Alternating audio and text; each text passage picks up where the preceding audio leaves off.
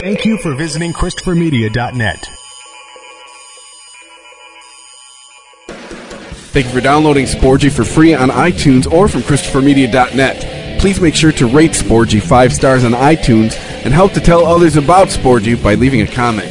Thank you for following Sporgy on Twitter at Sporgy Podcast and on Instagram at Sporgy_podcast. Please follow Sporgy on Facebook to like and share Sporgy.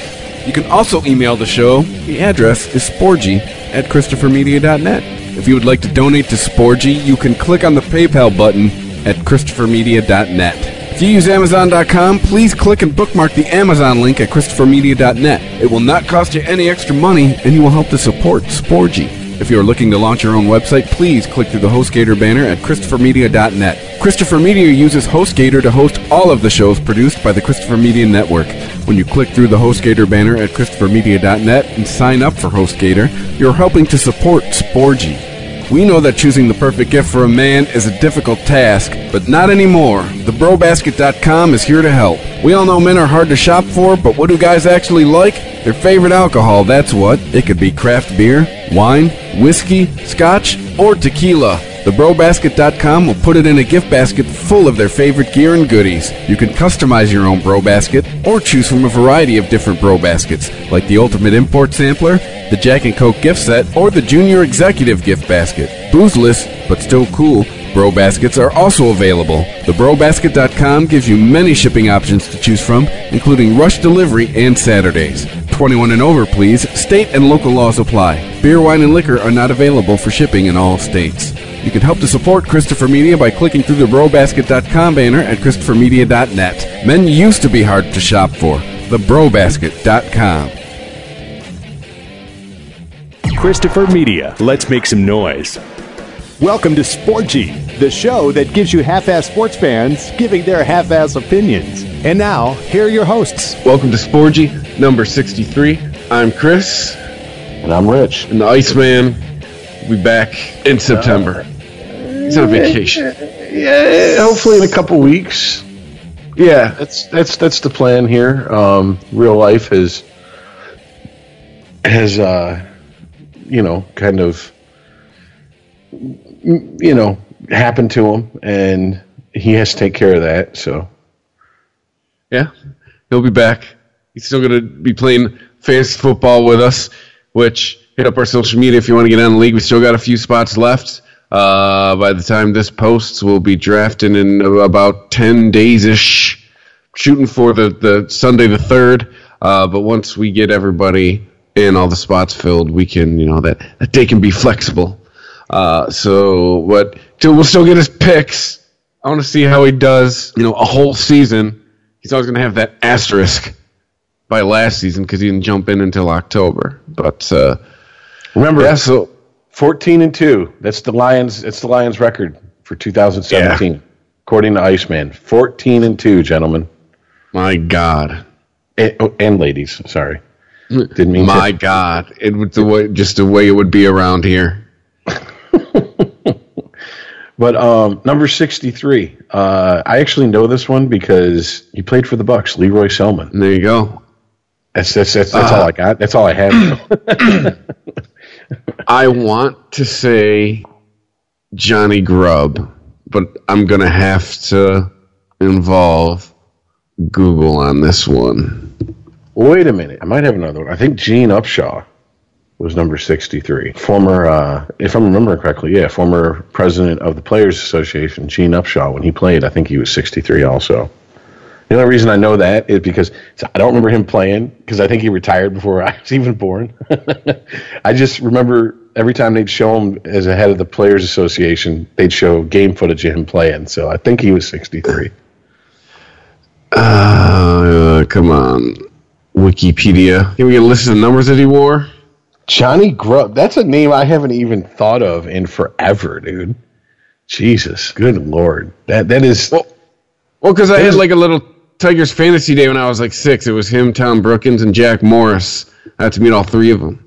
There's a picture of me floating around like 6 years old with the three of them. I got to ask, was Morris an asshole to you? No, he is nice. Dude, I was like 6. Really? So, when I met Morris, he was a fucking dick, dude. Seriously, they were opening a Little Caesars, surprise, and he was there, and he was signing 8x10s and then just handing them out, and I'd slid him his rookie card to sign, and I swear he picked it up. When he signed it, he was holding it, and then it folded in half, and he just kind of threw it back at me, and I was like, "Hey man, you just fucked my card up." Yeah, I'm like, you just fucked up my rookie card to you, man. Like, I know you're Johnny Jack Grubb Morris. was number 30. Okay. So half and a couple digits less than 63. Yeah, a little bit. And let's see. Who does Sports Illustrated say the number 63? Oh, shit. I believe a gentleman. God damn it. Is this going to be like, how did I not remember this when you say it? Did I lose you? No, I'm here. Nope. It's, okay. Leroy Selman is the runner-up, but somebody who they don't give the first name, but his last name is Lanier, played for the Chiefs. Well, according to Bleacher Report, the best player to ever wear 63 is Gene Upshaw. And yes, he was the executive director of the Players Association from 83 to 2009. Until he died, actually. So there you go. We pulled some 63s out of our asses. And speaking of the only reason I knew Upshaw was because of his game footage, and the only reason I knew Leroy Selman is because I think he was the Bucs' very first Hall of Famer. So, and speaking of pulling shit out of their asses, the Cavaliers and the Celtics just kind of came out of nowhere, swapping their it's the second biggest name on the Cavaliers, arguably. But Boston, Isaiah Thomas. Now going to be playing alongside King James in Cleveland. Man, see, Iceman couldn't be here. You could take a shit on LeBron. He's not here to do that. Isn't that kind of his gig? Well, if we want to, in honor of him, and yes, he is in absentia, what would be some things he would say? LeBron's too thin-skinned. He'll never be as great as Jordan. The best comeback he's ever had is his hairline. I mean, I'm trying to think of things that he would say about LeBron. That's pretty much all I got. His hatred for LeBron brings out the best in him. Really, he gets upset about shit with LeBron that I'm like, I didn't even know that about him, dude. You know more about him than probably his wife. Fuck, like. And then we'll call out the weak ass management in Cleveland. Because apparently all you got to do is make some noise and they'll jump. Because I guess that's the first thing I thought. Like, wow, it's apparently that easy. You just got to make a little noise in Cleveland and they'll do what you say. Fire the coach for LeBron. Get LeBron some help. Kyrie Irving doesn't want to play there anymore, so they get rid of him. Like, what's going on there? Well, I mean, okay, let's see here. Okay, Cleveland and Boston, obviously. This is from ESPN. Agree to swap their starting point guards, Irving for Thomas. As part of the deal, the Cavs receive Thomas, Jay Crowder, Ante Zizic, and Brooklyn Nets first-round pick in the 2018 NBA draft. I'm going to be honest with you. It seems like they got the better part of that trade to me. I know I'm not I'm not the expert on the NBA on this podcast, but I mean, that's a total of 3 players in a first-round pick for Irving. And I mean, Thomas has a huge upside. He's been in the league for how long? A couple years? Yeah, I know he's not too far out of his rookie year. I mean, if we're going by, and this is a dangerous game to play no matter what in sports. But if we're historically going by, I mean, he's 28, so I mean, he's entering the prime if he's not at the beginning of the prime in his career. Oh yeah, he's only been in the league 6 years. 2011, he was drafted. Yeah, so I mean, I know he averages damn near 30 points a game because I was talking about it with a guy at work today, and he's he's much younger than me, By about, well, not much, 12 years. I don't know. You do the math. You decide if that's that much younger than me. But he goes, I think this is the biggest trade as far as players that I can think of. And I'm like, yeah. I mean, you'd put it up there with, you'd have to go put it up there with the trades that brought the original big three to Boston. But I mean, those weren't superstar players that they were traded for. I mean, wasn't it mostly draft picks and kind of role players? Yeah, I think this is when everyone was after the NBA Finals, the night everybody was throwing around the term dynastic. Mm-hmm. And that was introduced to us. And everyone was talking about what moves do you make in the East. I think this was it, quite honestly. I think this changes the game. I mean, this gives, you could argue it's an upgrade for Cleveland as far as who they got. And then for Boston, you get a re-energized, or I should say, a new attitude Kyrie Irving, because he's somewhere where he can be the man. Because it seems like that was Isaiah Thomas's town. He was the star. So this might be your super team move for the East. Well, wasn't this the Eastern Conference Finals last year? It was. It's the first game of I think their seasons, they play each other first game of the year this year. So, this is, in my opinion, this is kind of a strange trade in that aspect. Think about it. That would be like back in the day trading Yzerman for Sakic. You know what I'm saying? Is this Bron trying to get himself a championship before he goes and play in LA? That's the other thing. Is this Dan Gilbert and the Cavs Hail Mary pass to try to keep him in Cleveland? And if it is, do you think it's going to work? It's their version of getting a boob job and a vaginal rejuvenation. Hey, look, I'm trying. It's younger, just like that girl you've been eyeing. Please stay, LeBron. Well, yeah, I don't know. This just seems to me Cleveland got the better end of this deal. Apparently, there's not a lot of animosity in Cleveland towards Irving for leaving. Usually, you know how it is, especially these days. Everybody starts burning jerseys and fuck that guy. But if you remember, what was it, 2013? There was a 10-year-old that stood up and asked, Irving, are you going to leave us like LeBron did? And he said, no, I'm here. This is a team that drafted me. I'm here to stay. And I don't care how. But then you had his little. No, go ahead. Sorry. Well, I was just going to say, I don't care how you paint it. He asked out of that situation. Well, yeah, he had his little episode this year with I don't want to play with LeBron. What was he saying? He didn't want to play in LeBron's shadow or play with him anymore, or pretty much saying he wanted out. So deuces, go to Boston. They got legal weed there now. They got a winning football team. They got a Stanley Cup within the last 5 years.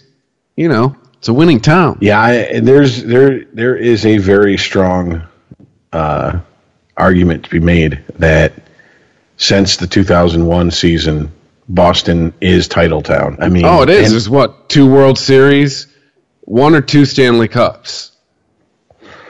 1. The Stanley Cup. The Super Bowls. Come on, there's been 5. Yeah, that's what. And then one NBA. That's a damn good run for. If you want to round it down to 20 years, taking it back to 97 to 2017. I'm trying to think of what's the run we had here in Detroit. We thought we had a good one. We had 84 Tigers, 89 and 90 Pistons. 97, 98. 97, 98, and 2002 Red Wings. Mm-hmm. That's going in a 20-year stretch, but that doesn't even. Those championships cover just what the Patriots did. The Lions NFC Championship game appearance in 1991. Hey, Lions fans, that was your Super Bowl. You get used to it. That is close as you'll ever get to it. It was the closest we've been. But yeah, so I mean, all it was that year, anyways, was who was going to lose to Dallas. That's all that was that year. Who wants to go get butt fucked by Dallas in the Super Bowl? We let the Redskins do that. But yeah, we will see. I mean, NBA. I mean, God, dude, it's already what? It's pretty much one more week. August is toast. So September, I mean, we're coming into that wonderful time of year where you have all four going on at once. Oh, can't wait. Yes, sir. But I mean, okay, so let's. I mean, because I'll be the first to admit, I don't know if Aaron, wrong podcast. I don't know if Chris wants to admit this, but my NBA knowledge is very light. Let's put it that way. I'm light in the ass when it comes to NBA knowledge. And it's the only thing that I'm light in the ass about. Because my ass is considerably heavy. But I'm just saying, does this trade, like, am I wrong to compare it, like I said, between like the mid '90s Red Wings and Cavaliers and Anal Munch trading like Sakic for fucking Iserman or something like that? I mean, well, actually, it wouldn't be Sakic for Iserman. It'd be Sakic for Fedorov, is what it'd be. You are not wrong in assuming that this trade changes the game up. I told you, this is your super team move. And I guess on this podcast, I would say I probably have the most basketball knowledge, but that's not saying much between the three of us. So if you would like to apply to be our token black co-host who has basketball knowledge, I did win at ChristopherMedia.net. Hey, I did win my fantasy basketball league. I went 18-1 the whole season, and then I won the league. Just say, I'm putting that out there. An Iceman. Oh, I see how it is. All right, couple weeks before the draft, you're going underground. All right, We'll see how this goes. I've been mock drafting like a son of a bitch. I've been mock drafting on the toilet just to fill time. Just to get ready. But anyway, I mean, I think it's really, I mean, that's all I could say. We managed to get 20 minutes on it between the two of us. Training camp starts with basketball here in probably a month-ish. So, I mean, there really can't be any more moves. As far as of this magnitude, I mean, you already had what's-his-nuts go to Oklahoma City. Was it Harden? Yeah. Or no, wait. No, wasn't he already there? And now he's back? Yeah, I don't think Harden went anywhere, did he? No, wait. There was some move with Houston and Oklahoma City, I think. God damn it. Hold on. There you go. The 2017 NBA offseason trade tracker from NBA.com. No, Harden's been part of the Rockets since 2012 till now. No, that's right. The Rockets got Chris Paul. That's true. That's right. What's his name? Went to the Thunder. Paul George went to the Thunder. I mean, as far as your headline trades, I mean, those were it. And then now, I mean, Cavaliers trade Irving to Celtics for Isaiah Thomas. I mean, there are really no more names you can move unless LeBron all of a sudden says, oh, fuck it, I'm out, you know? Hey, we got you Isaiah Thomas because I'm leaving. I'm going to L.A. to play with Lonzo Ball, bitch. I mean, that is pretty much the only thing that could happen that would trump this. I don't see that happen. So, yeah, I just it goes back to, look, I don't really give a fuck what LeBron's got to say about I've never been on a super team or whatever. That late 2000s Boston Celtics team set the template for how to win in the NBA since then. And that's get your big three, fill up everything else with supporting players, and hope you don't run into a team that's just ungodly hot. I mean, isn't that pretty much everybody's? I mean, every team in the NBA at this point that is a contender, isn't that what they're doing? Pretty much. So I mean, isn't there no salary cap or a ridiculously high one in the NBA? I know there's a salary cap. I don't know if it's one of those things like if they go over it, they just pay a fine that goes into a pool. Which I mean, when salary caps are like that, I'm like, is that really a salary cap or is that just a luxury tax, like baseball has? Mm-hmm. At least as far as I know, I don't know if it's still this way. If a team goes over a certain amount on their payroll in baseball, they have to pay MLB like a tax on it, and that goes into a pool that's distributed amongst the teams that kept it under that salary cap. In other words, it's kind of a half-ass way of trying to even the playing field. So I don't know if that's what the NBA does. Once again, not the NBA expert on the show. All right, so let's just move on, right, to ESPN. ESPN is going insane. I mean, there have been 2 examples in the last couple of weeks where Iceman, he pretty much said it best when he said, "Oh, for fuck's sake." And the most recent example is we have, gentleman announcer by the name of Robert Lee. Is his middle name E? Is it Robert E. Lee or is it just Robert Lee? I have no idea. I had to look it up. I had to look him up. And when I looked him up, I was like, wait a minute. I'm pretty sure that they don't share any common ancestors because the gentleman is of the Bruce Lees. Lees. You know what I'm saying? Or the Bruce Lee Lees. He doesn't look like he's from the southern separatist General Lee. So, yeah. Can you pick up what we're putting down, people? He's Asian. Like Bobby. Yeah, like Bobby Lee.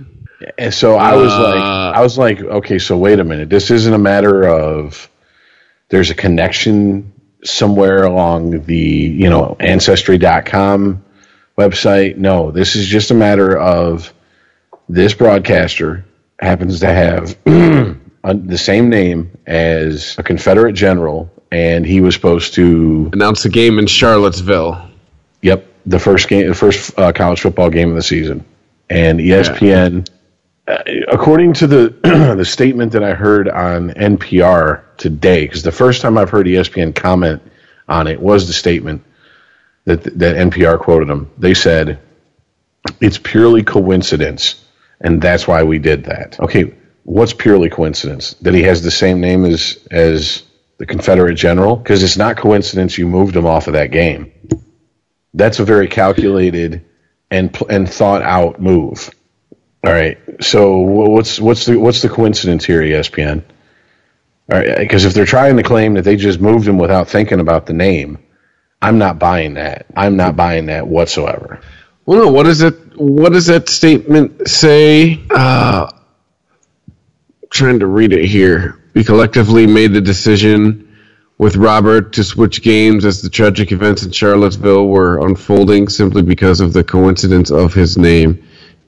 In that moment, it felt right to all parties. Okay, well, then I must have read a very paraphrased version of that, or heard a very paraphrased version of that NPR today. I mean, but hold on a second. First of all, here's a phrase you'll never hear. The NPR sports department. You're hearing sports news written by people who aren't sports fans. So that's probably how you heard that version. Well, okay, let's take the first thing that sticks out to me. We decided, along with Robert Lee, okay, so ESPN, we're supposed to believe ESPN went to at best, have you heard, okay, to prove my point, have you heard of this announcer before today or before the other day? Nope, I have not. Thank you. So I think it's fair to say he's a fringe announcer. He's not like one of their main guys here. He's not a boomer. He's not he's not on, Sunday Countdown or any of that shit. He's on Monday Night Football. If he's doing, what is it, Virginia's first football game, I can't imagine that he's going to be like, in the running to do like the Michigan-Ohio State game at the end of the season. Just saying. So we're supposed to believe that they gave him a say in this, that they asked his opinion before they made this change. I want to hear that from his lips when he's no longer employed by ESPN and his paycheck isn't dependent upon keeping them happy. And if that makes me a conspiracy theorist, so fucking be it. Because that, to me, that just seems like that's a bunch of bullshit. I guarantee you they don't fucking check with the announcers to see if they're okay to announce for a game. So why are they going to check with an announcer when they switch what game he's going to announce? Because he's got the name of one of them Civil War guys. Oh, no. He's got the same name as a statue they wanted taken down.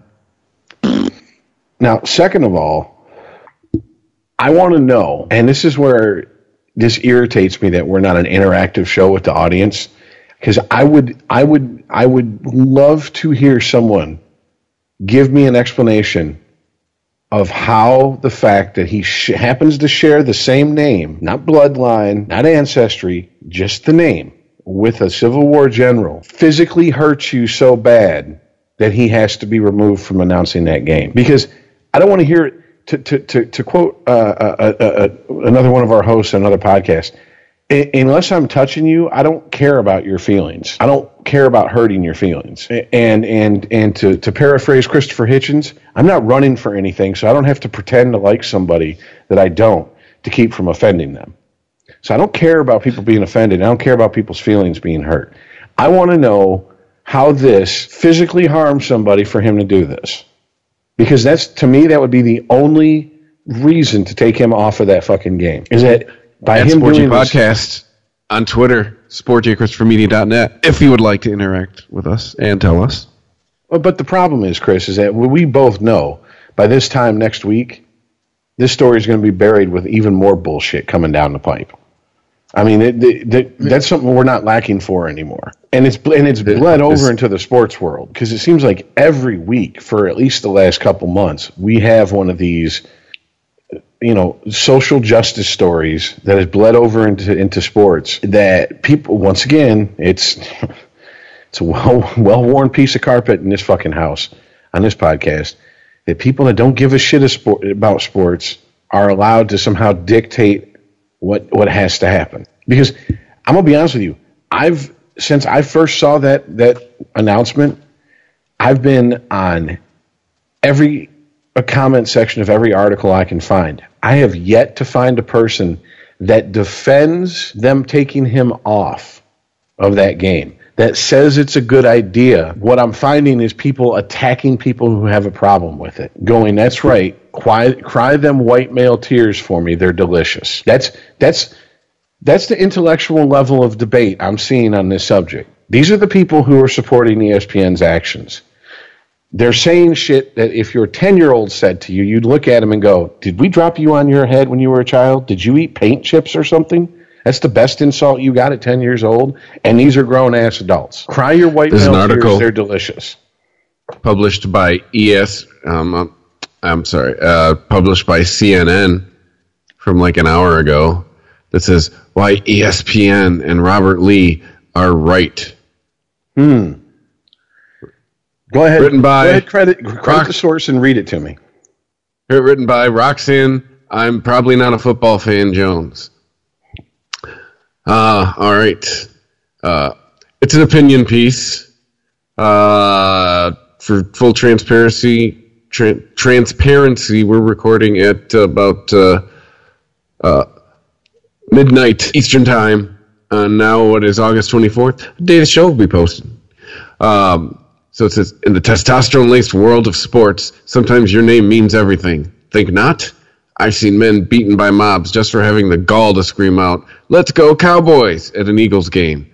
Think of all the racial epithets we've heard of how one football player, Colin Kaepernick, silently taking a knee during the national anthem in personal protest of injustice in America, has divided the nation.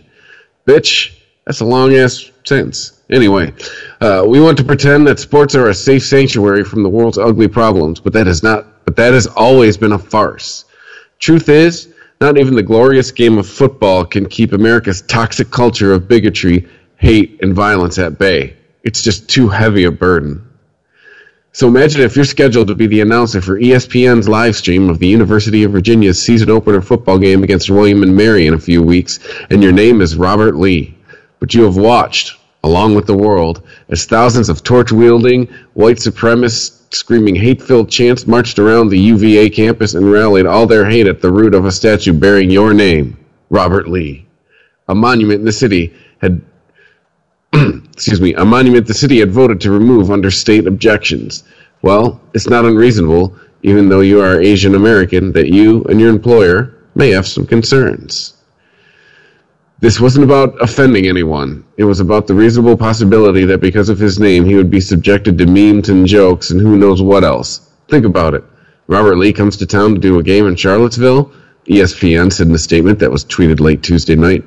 No politically correct efforts, no race issues, just trying to be supportive of a young guy who felt it best to avoid the potential zoo.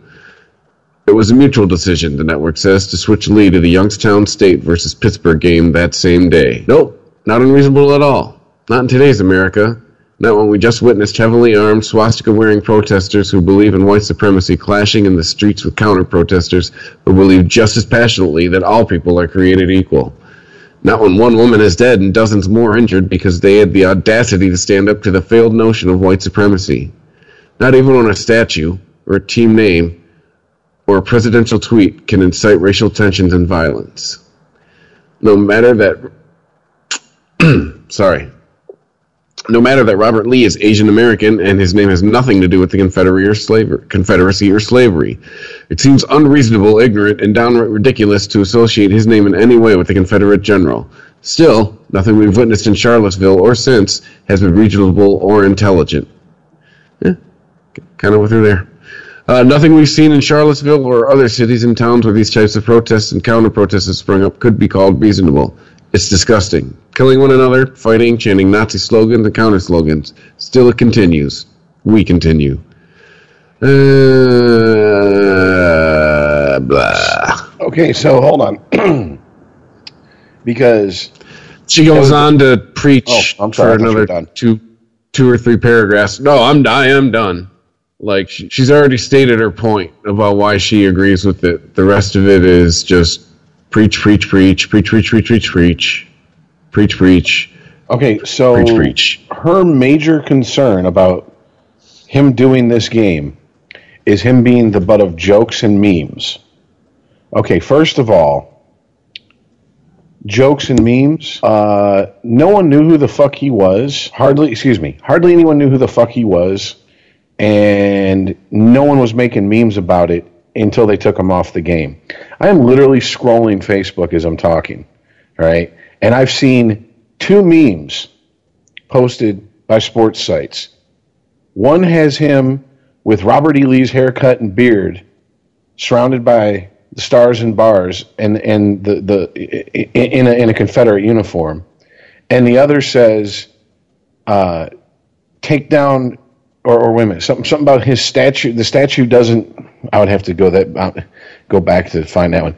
Basically, this isn't the guy that was on the statue we pulled down. Did we pull down the right statue? So you're telling me that the whole reason to get him off that game is to stop the jokes and memes, and you think by pulling him off that game and drawing attention to this that it's going to stop the jokes and memes? First of all, I think it's a bullshit reason for a bullshit move. Who the fuck cares about jokes and memes? Are we literally going to like start shaming people who use the crying Jordan meme or the what's the meme with what's the meme of the player that's looking like what the fuck or the meme of the I forget who it was. You the real MVP? I mean, because all those are you know, at the expense of these people. I mean, didn't we just have the ESPYs like a month ago, and didn't Peyton Manning get up there and goof on Durant by saying that he's going to join the U.S. women's gymnastic team because they have the best chance of winning gold? And I mean, where does this is the problem? Are we going to just stop quoting Charles Barkley back to himself? This is the problem with this type of shit, okay? People get pissed when you say when you bring up the slippery slope argument, yet they're willfully ignorant of the fact that we live in a slippery slope fucking world now. Because this is happening because of that shit that happened with them fucking statues. And this is, and me personally, I don't give a fuck if they leave them up. I don't give a fuck if they tear them down. I don't give a fuck if they move them to a museum. I don't give a shit. I always, 40 years on this planet, I've lived in the South, have family in the South. I've watched people of all races, can't say that. Of all genders, walk past these statues and highways and schools named after these people, and no one ever fell down dead. No one's rights were violated by just walking past these things. But that's what we're acting like is happening now. And what does this come down to? And Chris, I think you know where I'm getting at. There's no physical harm being done to people by these things. There's no rights that are being violated by these things. The only thing the only thing that people are having happen is their feelings are being hurt. And I am fucking sorry. Show me anywhere in any law in this country where it says you have the right not to have your feelings hurt. Because I've never seen none. I've never seen it. You get nothing. You lose. Good day, sir. In fact, I see people on both sides get real petty whenever their side has a victory and go, oh, does that hurt your feelings? Good. And I've seen it for years now. But yet all of a sudden, a very small group of people get together and say this hurts our feelings with these statues. I don't care about the statue. Take it the fuck down, right? If that's going to shut you up, it's not going to shut them up. This is just the opening salvo they're going to fire in the bullshit war that's coming and I'm not talking war as far as an actual war, like that, people die and shit. I'm talking the bullshit culture war that by any standards, the left has already won. Hollywood, the media, music, television is, predominantly controlled by liberals. I got an alert this morning that I had to do a double take on, and I should have took a screenshot on, and I don't know why I didn't, that actually stated, I forget who it was from, but it was something about, I guess, Trump's stupid-ass campaign rally or whatever that he had in Arizona last night.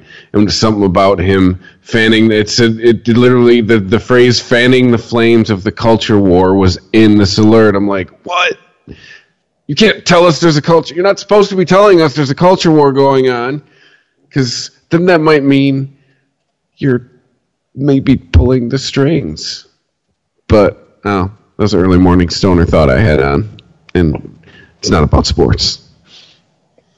But unfortunately, it's bled over into sports. And it's something because of this conversation.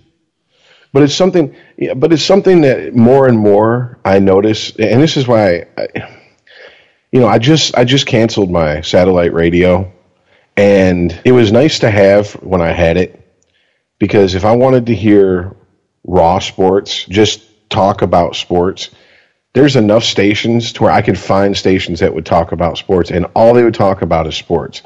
But if I found myself on the ESPN stations on satellite radio or the sports talk stations, it was shit like this that dominated the airwaves constantly. And we can't ignore the fact that who owns ESPN? Disney. The mouse. Okay.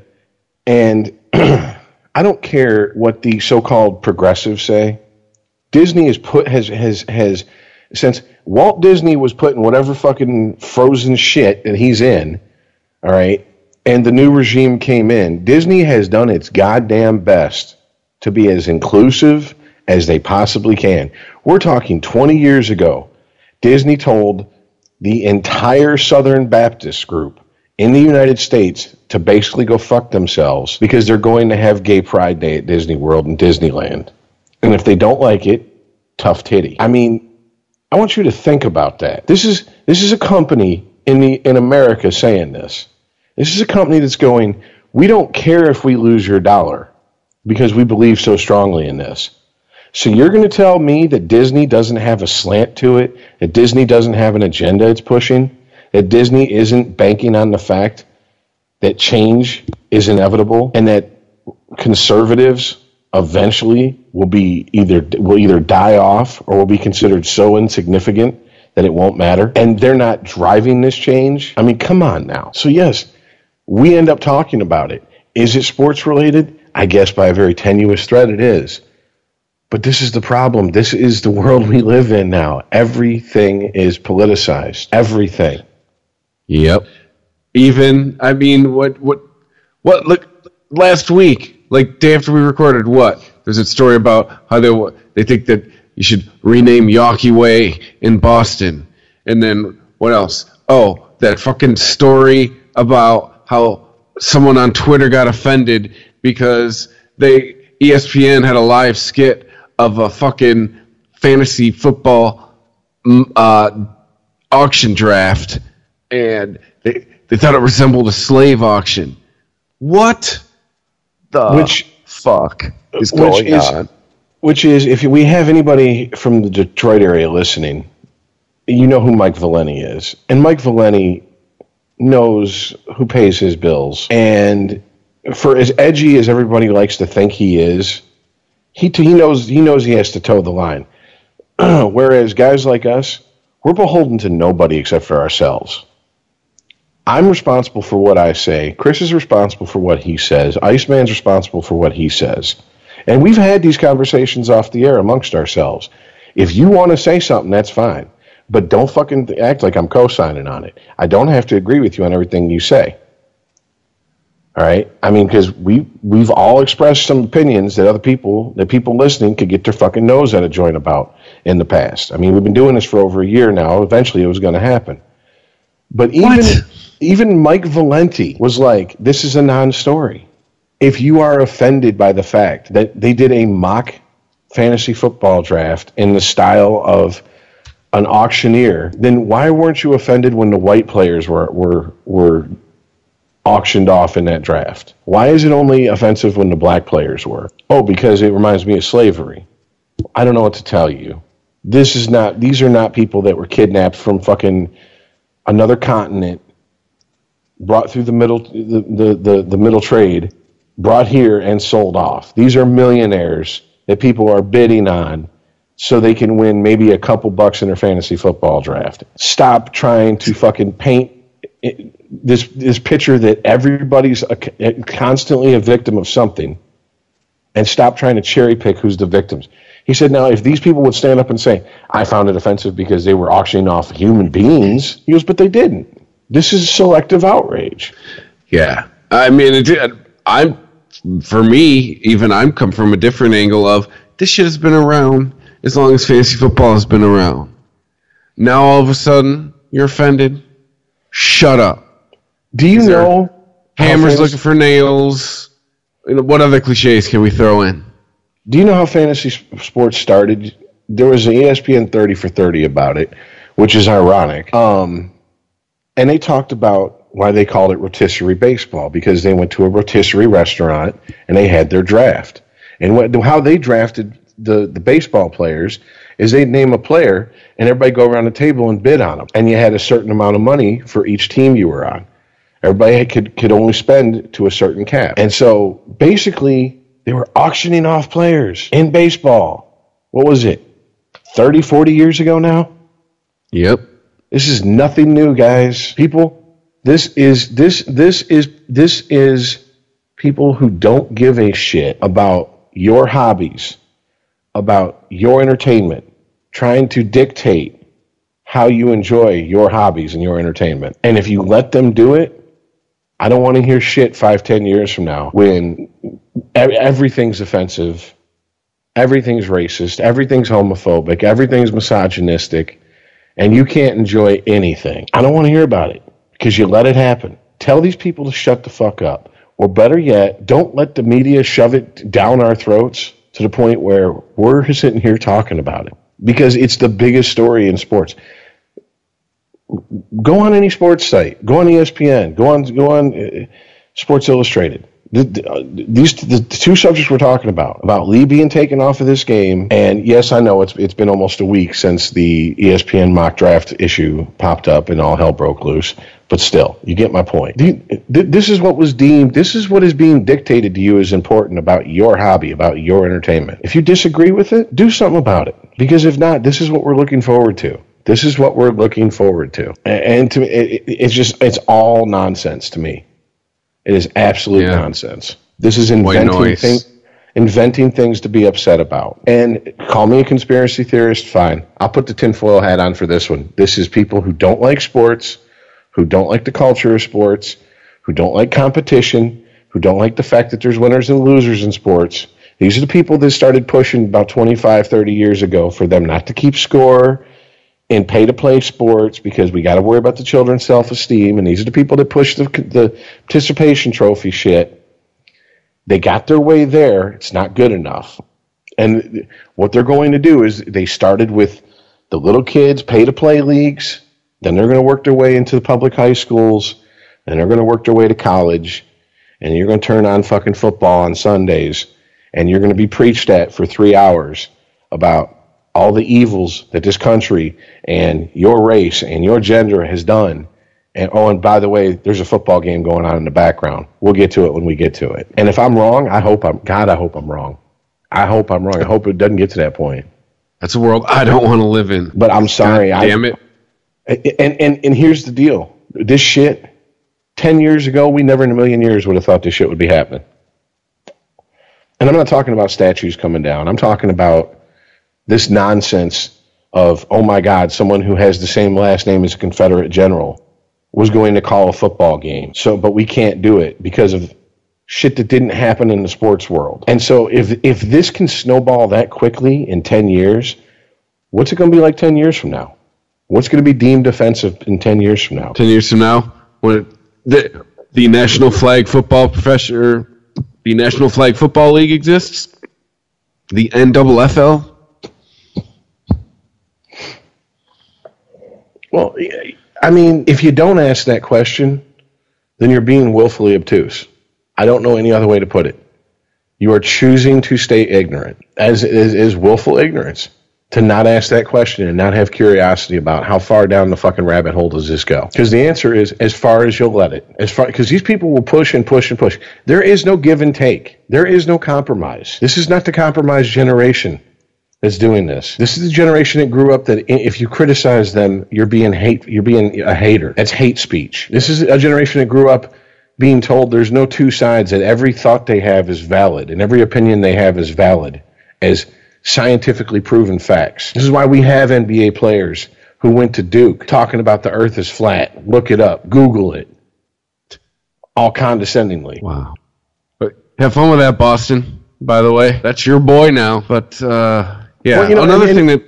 Oh, I'm sorry, go ahead. No, go ahead. I was going to try to switch the subject, but if you're going to keep teeing off, go ahead, man. No, that's what I was going to do. This just hit me. And this is a little bit of a peek into us preparing for the show. We're sitting here, Chris and I, and we're talking, okay, what subjects have basically dominated our sports feed? And you know what subject we didn't even think to bring up because it's been lost in all this lunacy? Is the fact that the NFL Players Association had basically told the media a work stoppage is almost a virtual certainty come to 2021. And when they said, well, wait a minute, what about how that affects the league 20 years down the road? He said, I don't give a shit about the league 20 years down the road. I'm not going to be playing in the league 20 years down the road. Damn. I want you to think about the Donald Trump of players unions. You know, and let me give me a second. Might have to edit out some silence here, but I want to make sure I...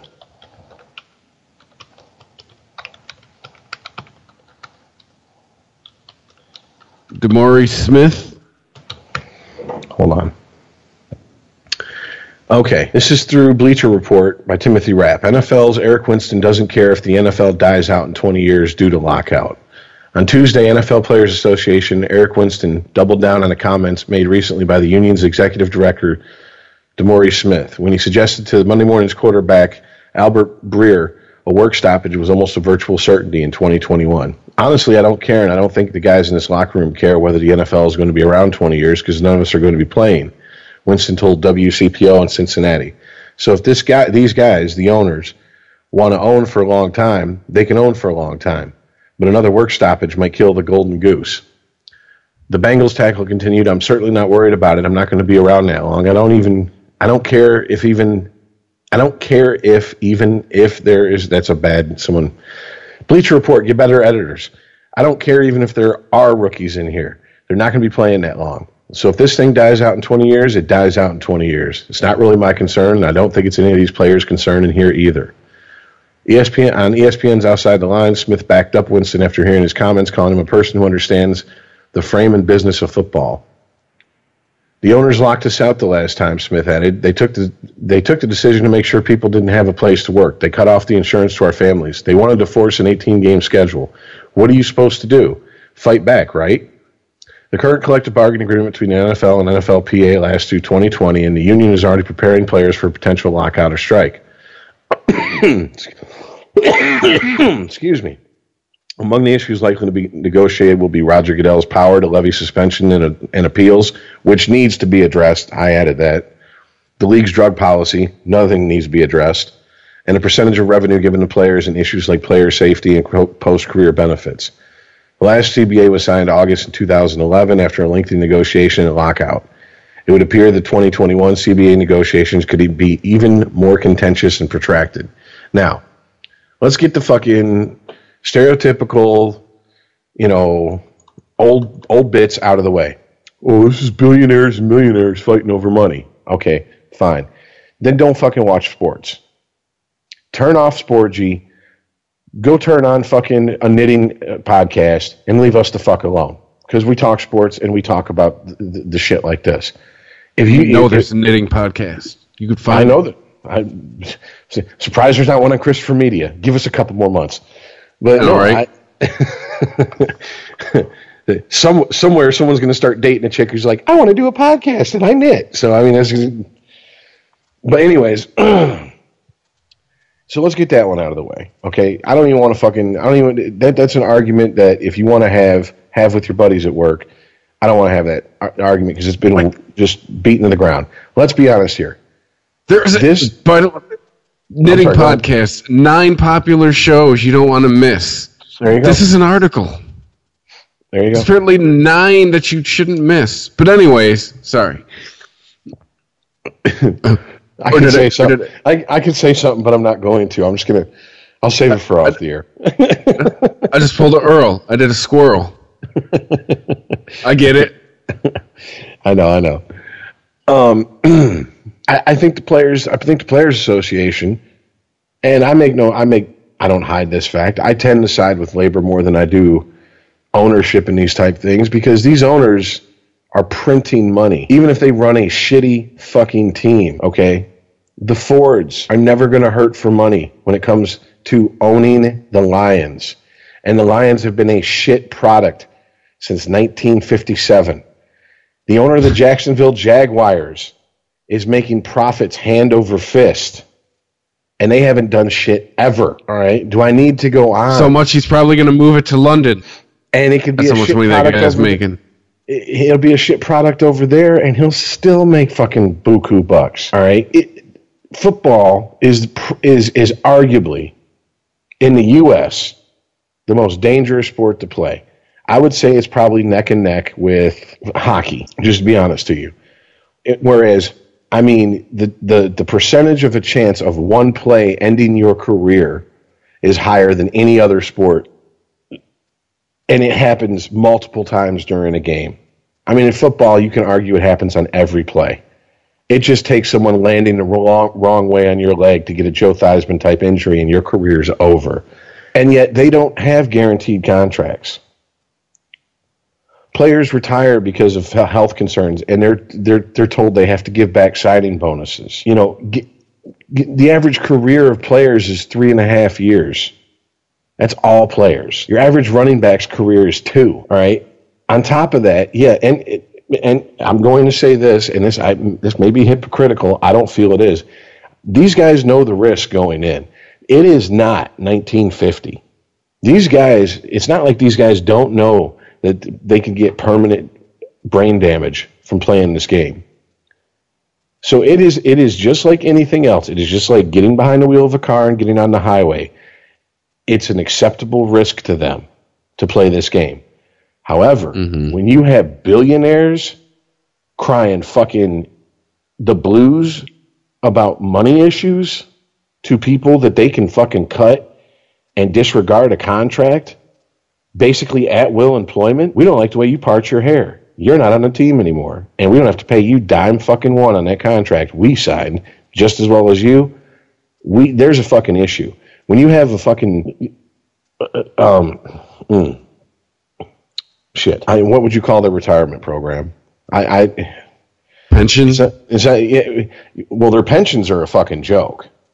I mean, honestly, especially for the guys that played back in the day. I mean, their pensions are a fucking joke. I mean, the players today will get better pensions. But, I mean, I've heard horror stories about, one or two surgeries that these guys need that played back in the 70s and 80s and shit. And that wipes out what they get from the NFL pension for, the year. And it's like, are you serious? We're talking a company that makes billions of dollars. You can't afford to throw these.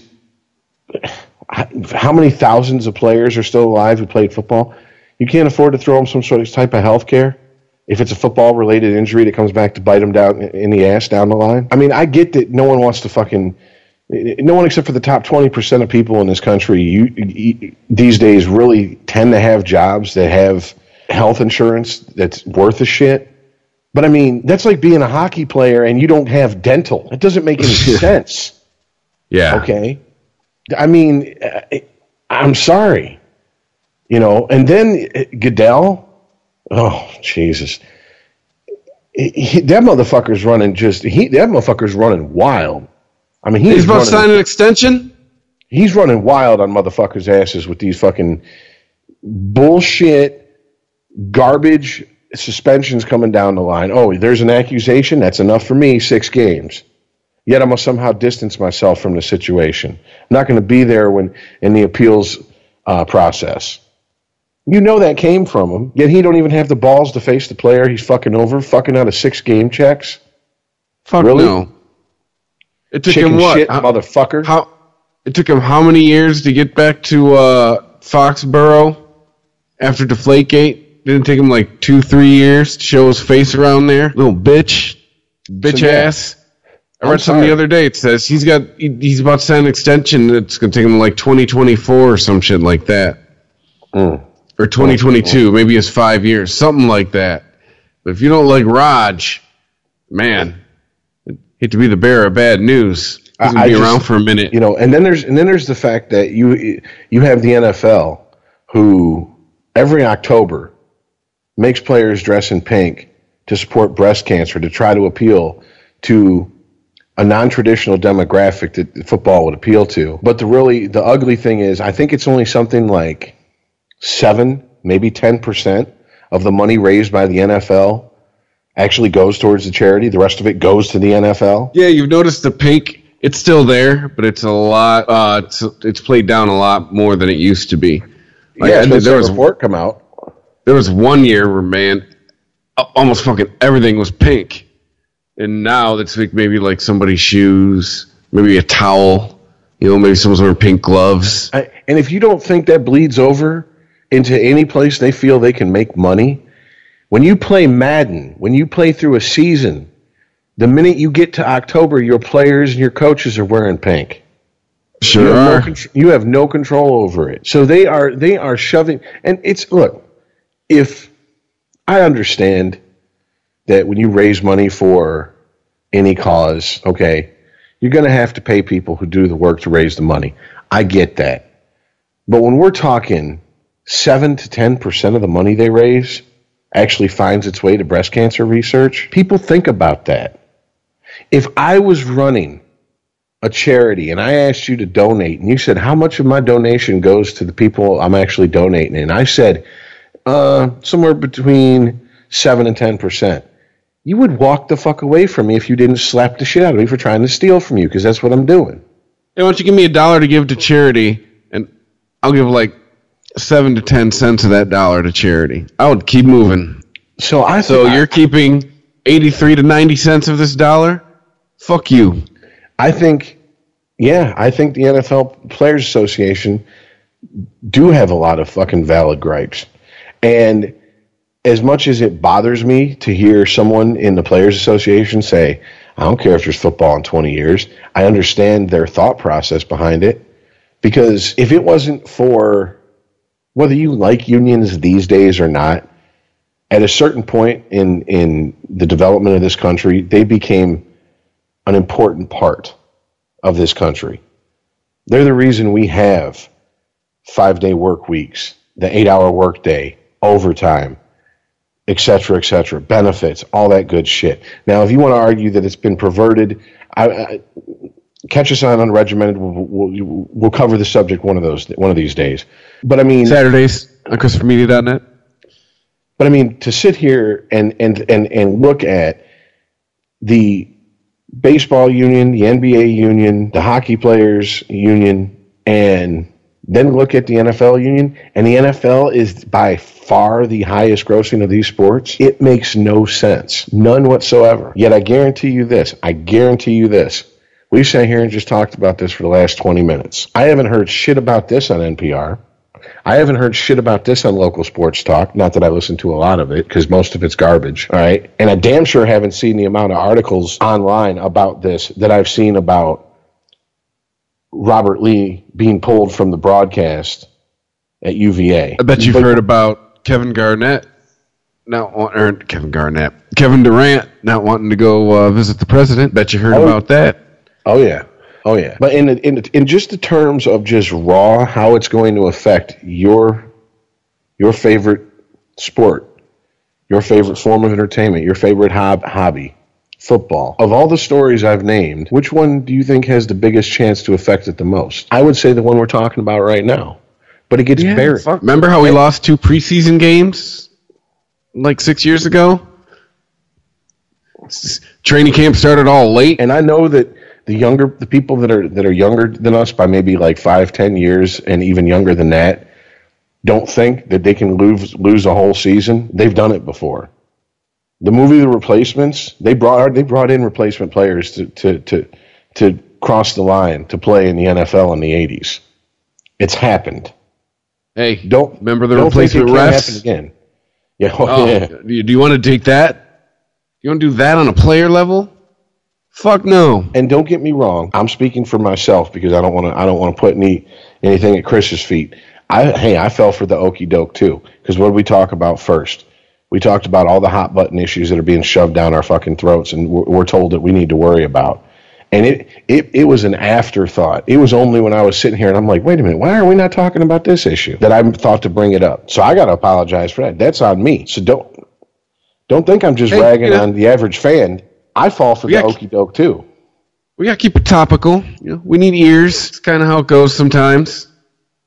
But I mean, I'll defend us. I don't think it's too much for the money the NFL makes to have maybe not 100% guaranteed contracts, but if they cut you, they got to pay you something. And there needs to be signing bonuses need to be guaranteed to where they can't come back after you for them. And people are going to argue, well, then they'll just cut down on signing bonuses. Well, then so fucking be it. I'm sorry. I'd rather sign a contract with a guaranteed signing bonus of $2 million versus a signing bonus of $5 million that if something happens to me, because it has happened in the NFL through no fault of my own and I can't play, the team can come back on me legally and try to get it from me. And after legal fees and everything else, I end up with maybe a couple $100,000 in my back pocket. Well, I was going to say Calvin Johnson, but he doesn't fall into that one. But, I mean, isn't that a recent example that we talked about on the show? How Lions are like, hey, we want this money back. Yeah, and I'm trying to remember the running back for the Lions. They did that too also. The one that was constantly injured. Which one? Javon Best. There we go. They did it to him. The guy who spent most of his career in the concussion protocol. I came after him for his signing bonus. That's not and his fault. And it may not be hyperbole. That's not his fault he was injured. He wasn't going out there hitting himself in the head with a hammer going, I just want to sit at home and collect this signing bonus and live off that. Hey, guys, check this out. He just does a play where he just keeps running head first into things. No helmet. Yeah. That's not how this works. You have to play, Javid. I mean, and then you got to think about the players who are retired, who've been retired for 15, 20 years. Those guys came up in a time when they were telling those guys from Pee Wee football through their time in the pro ranks. When you tackle a guy, drop your head, bury the crown of your helmet right in the middle of his sternum. They teach you a completely different method of tackling now from Pee Wee football up through the pros. That hit on Odell Beckham Jr. that knocked him out of the last preseason game. There was arguments whether that was a clean hit or not. And I saw that hit, and I said, how the fuck is that even an argument about whether it's a clean hit or not? That's a clean hit. And then everyone, the fucking Yahoo Sports, as much as we rag on ESPN, who the fuck is writing at Yahoo Sports? Some of the articles that flash that I have to waste my time reading with my eyeballs just make me just go, wow, are you even sports fans over there? I think they were one of the people that were like, they were trying to get across in their headlines that there was controversy of why was Odell Beckham even playing in this game. Like, bitch, just because you're first string doesn't mean you don't take a few reps in the first couple weeks of preseason. It's gonna happen. Especially in the sport he plays. Fucking Christ, man. Well, not only that, but like, why are we a bunch of big babies? Don't you remember back in the 2000s? I think it was Game 3 under Steve Mariucci. He kept Garcia in for one more series. Jeff Garcia. And yes. And Mr. Hey ended up breaking his fucking leg and missing, I want to say, the first half of the season. And we had to go back to the Harrington clusterfuck. And people were yelling and screaming about that. And I was like, okay, that's a valid thing. He'd already played 3 fucking quarters. What the fuck was he out there in the fourth quarter for? I understand Game 3 of the preseason is your dress rehearsal for the regular season. But Mooch had already fucking said to the players, to the team, to the media, to the fans, Garcia is our starting quarterback this year. And he threw him out there for a series in the fourth quarter, and he ended up getting his leg broke to where he couldn't play. And the season turned into a clusterfuck. And ultimately, it cost him his job. Who knows how that season would have went under Garcia, because Garcia, goof on him about his fucking speech impediment or not, which obviously we did. All right. Much better quarterback than fucking Joey Harrington, sorry. Especially at that point in time. If you disagree, send your hate mail. sportgchristophermedia.net. I don't know what to tell you, because Harrington never really showed me anything. He played piano. He played on a soft college football team, and he got to the NFL, and he was a soft player in the NFL. That's all there is to it. I mean, NFL is meat and potatoes, and you drink a beer to wash it down with. He's eating fucking, strawberries and cream and drinking, wine to wash it down with. Okay, that's fine. But you better come heavy if you're going to fucking be that way when it comes game time, and he didn't. He wasn't a good leader, he wasn't a good football player, and he was soft. Bottom line. Okay, this thing with Odell Beckham is not the same. It's not the fucking same thing. So for Yahoo to say that, first of all, the last article from Yahoo Sports that I paid attention to was in 2011 when they broke the booster scandal at University of Miami. Okay, let me clarify. The latest booster scandal at the University of Miami. The one they based the U Part 2 on. And I know they're supposed to have some street cred, because that's the sporting news now. But fucking still, man. Just some of the articles that they like... Didn't I forward you guys an article a few months ago about just this whole shame on you article that they wrote about the McGregor Mayweather press conference tour? Just the whole tone of the article was just like, oh, shame on these guys. Oh, this was awful. Yeah, don't you the sports website? The fuck? Well, I mean, like I said, we're getting sidetracked. We tend to do that. Getting back to what I was saying, the players that the old time players, I don't see any reason why the NFL can't at the very least pay the medical bills for things that are football, for injuries that are affecting them now that are football related. And here's what you do. All right? Because it's going to happen anyways, people. You take that hit now and you change the rules like they have to limit the danger of things like CTE. And in a generation, which is not that long, I mean, turnover in football, outside of a handful of players, in 10 years, most of the players playing now won't be playing then. So that's a generation in football. It might even be shorter. I mean, you might even be safe to say if in 7 years, most of the players playing now won't be playing then. I'm not talking about your guys like your Peyton Mannings and your Tom Brady's and running backs like fucking Jerome Bettis and shit like that, guys that have abnormally long careers for the sport they're in. All right? But if they start changing the rules, which they're going to do anyways, to limit the chances of CTE happening to these guys, to limit the chances of life-changing and altering, like seriously changing and altering injuries happening to these guys, they're going to be paying less out in the future. So to me as a businessman, I rather take a little of my profits, and I'm still going to make hand over fist, cut them a little bit now, and maybe for the next 15, 20 years to guarantee that I'm still going to be able to make those profits instead of watching my league go down the tubes in flames. Because I'm going to tell you something. The movie The Replacements was an amusing movie, but you don't want to watch that football on Sunday. Not in real life. Believe me, you will be pissed off when Tom Brady's sitting at home on Sunday instead of playing, and Joe Sixpack is slinging a fucking football all around, and Uncle Rico's starting for the fucking, Tampa Bay Buccaneers. Throwing a football over them mountains. All right, you're going to be pissed. It sounds, hey, you might be amused for a couple preseason games, but then when the real season starts and the shit turns into something that makes the USFL, which was actually, if you look back, history has been kind to the USFL, considering how much of the USFL the NFL fucking took from them after they stomped them out of existence. But I'm trying to think of XFL. You really want to watch XFL in the NFL without the all the bells and whistles that made the XFL? I don't. I at that point, I'll just look. I used to watch every hockey game I could watch. In the last 10 years, give or take, unless it's a matchup I really want to see, I don't mind missing games.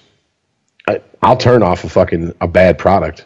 I don't know about you, Chris, but I don't feel any obligation to watch a shitty product. Dude, I have to. You don't realize how many shitty reality shows I sit through all year to get that free pass on Sunday. I love my wife. I love hanging out with her. We get along. It's great, but all the time I put in watching The Real Housewives of Who Gives a Fuck leads to I get left alone for 3 hours, or 3 to 8 hours, depending on the week, on Sundays for 4 months a year. I enjoy that pass. Exactly. So, I feel like the dude in old school. Fucking, what I do on Sundays? Like golf. I fucking hate golf. I feel like that guy.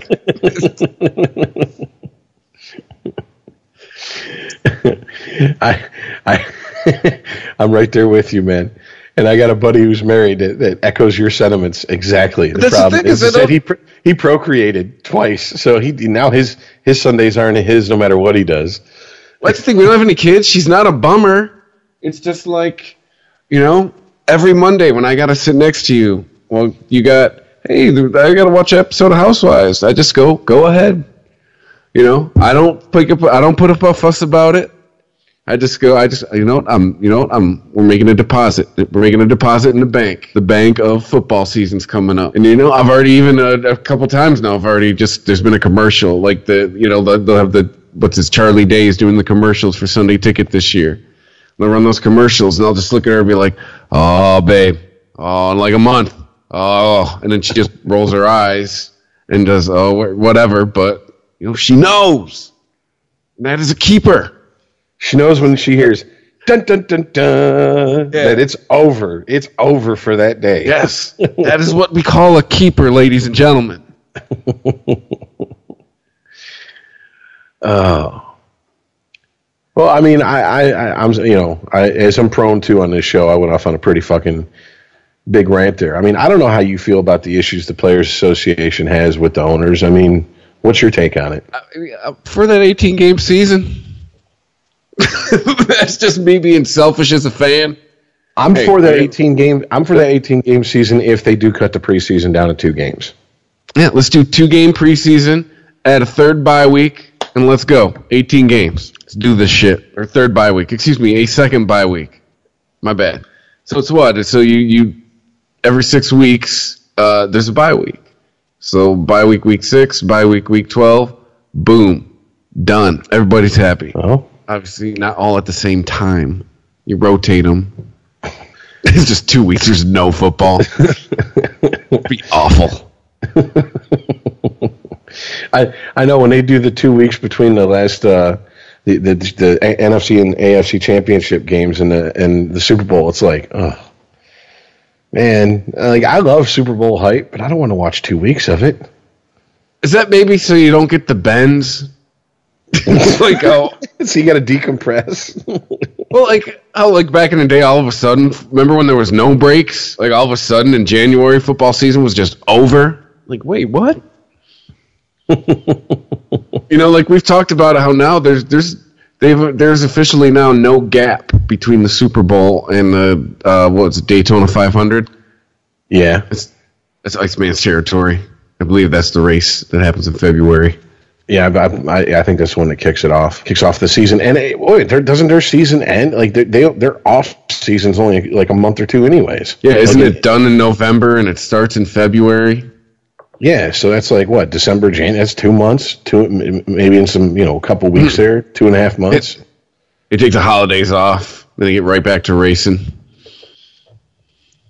So yeah,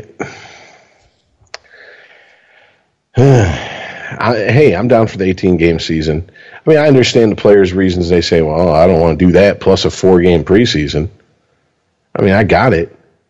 And you're going to hear arguments from coaches and shit. Well, I can't make a decision on who we keep. Well, I don't know what to tell you, I mean... So do 2 extra weeks of training camp. Start training camp 2 weeks earlier then. Have more inter squad or not inter squad, but have more in training camp. Have more. What do they call them? Where they like okay. Perfect example was the Bucks played. What was it? Jacksonville in a practice game scrimmage. That's it. That's the word I'm looking for. Have them play basically a simulated game and find out then. I mean, I get it. I understand. You might make a bad decision, but look how many bad decisions. Lions fans, you can back me up on this. I'm a Bucks fan. I know. Look how many bad decisions a team can make with 4 weeks to decide what players to keep and what players to cut. So, I mean, is it really going to affect it that much more? And another thing, their drug policy is ridiculous. The NHL, for all its faults, has their drug policy right when it comes to weed. They fine the players who test positive for weed. They don't suspend them. Please explain to me how being high while playing football is a performance-enhancing drug. The last thing I want while high is 6'5", 300-pound men trying to kill me. That's just me. And I can smoke all the sativa I want. Still don't want 6'5", 300-pound men trying to kill me. So explain to me how that falls under performance-enhancing drugs. And I mean, of course, the other one is we've covered it. The Fuhrer Goodell, I mean, he just has way too much fucking power. He has carte blanche to do whatever the fuck he wants. And I still maintain he's pissed off Jerry Jones. He's pissed off Robert Kraft.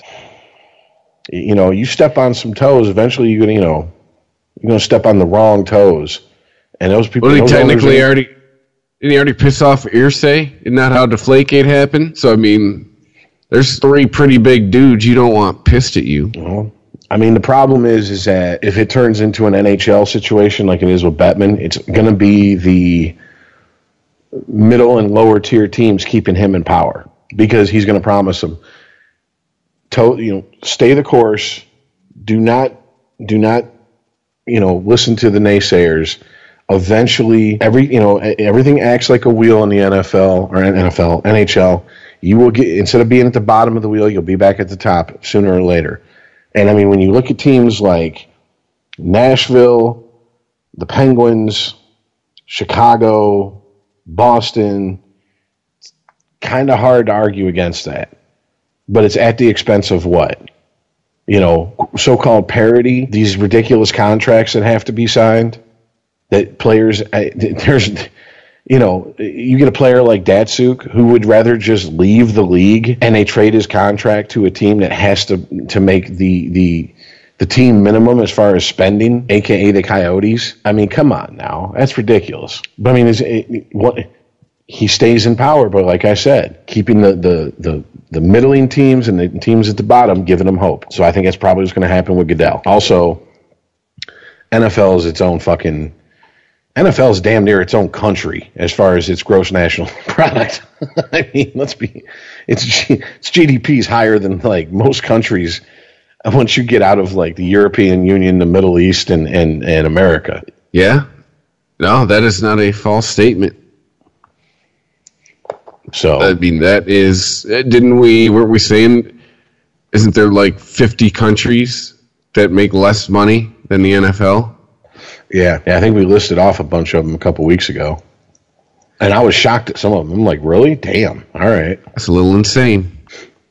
So, yeah, I don't know. I'm going to keep an eye on this story because this is going to be one of those things that it's like the mid 2000s NHL lockout. Everybody saw it coming. Everybody said it was inevitable, and no one outside of hardcore hockey fans did anything. Tried to encourage anybody who could do something about it to keep it from happening. And then when it happened, we ended up with the clusterfuck that we have now, And then two, how long did it take baseball to recover from the lockout? What was it, 92, 93? I mean, for me... No, I think it was like 94. Yeah, for me, it was right around like middle school, beginning of high school. Like for me, that was a pivotal time in my baseball fandom because I was on board before the strike. After the strike, it took baseball a while to get me back. And if you look, what won back people was baseball turning a blind eye to performance-enhancing drugs in the home run race between Sosa and McGuire. Yeah, kind of. That's exactly what brought people back. That. And Cal Ripken's streak. Mm-hmm. I mean, those were the two first major events after that lost season. Subway Series might have helped. Yeah, but that came after those even. True. I think that home run race, even more so than the Cal Ripken consecutive game streak, was what really not only put asses in the seats. First of all, St. Louis is a great baseball town. They have some of the most knowledgeable baseball fans. Some of the most loyal baseball fans, some of the most rabid baseball fans. They are fans in the Webster's Dictionary definition of the term fan, short for fanatics. So that didn't hurt. And Sosa doing it for the Cubs, come on now. I mean, those two teams hate each other. And yet, what happened? You see them guys hugging on the field and McGuire obviously playing for the Cardinals and Sosa for the Cubs. And those guys, it wasn't a Jeter Rodriguez thing, it was almost like a friendly competition between the two. And that's exactly what baseball needed. The problem was baseball fucking just was like, we're not going to pay attention to all these performance enhancing drugs over McGuire's right shoulder when he's giving these interviews. And same thing with Sammy Sosa. Now Sosa took it a little bit far because a couple years later when he broke his bat up when he fouled off a ball. And the cork come flying out. It was kind of like, yeah. Hey, Sammy. Come on, man. Come on, buddy. Stick a needle in your ass. You know what I'm saying? Don't fucking cork a bat. It's not 1930 something. What the fuck's wrong with you? Yeah, I know, right? But come on, George Brett. What are you doing? I mean, seriously. And even, okay, and this is my argument. I'm going to use other sports to prove my point. Even if you go, you know what, you guys are just being sky is falling. You guys are being, you're picking up the slack for Chicken Little, a.k.a. Iceman, because he's not here with this whole, doom and gloom shit. Okay. I know a lot of people that will argue that the brand of NHL hockey being played right now is better than the brand that was being played in the 80s and early 90s. I vehemently disagree with that. But to play to them, okay. Well, do you now realize that you have a whole generation of players who came up under the new Bettman rules and trying to phase out the enforcers and trying to phase out fighting without officially banning it because he knows that believe me, I've been to Canada, and I'm not talking went to Windsor and got drunk at 19. I'm talking like I've been deep in Canada. There's people that take that sport way more serious than they should. And if he was just outright ban fighting back in the 90s, I don't think he would still be drawing breath to be commissioner of the NHL these days. Let's just put it that way. Someone would have snapped. And I mean, as much as I joke about it, it's taking things a little far. But he's still a piece of shit scumbag, and I hope he gets some really painful, like fucking hemorrhoids or something, but nothing fatal. Just get piles or something, just get a bad case of the gout. But anyways, so the brand of hockey being played today, a lot of people are singing its praises.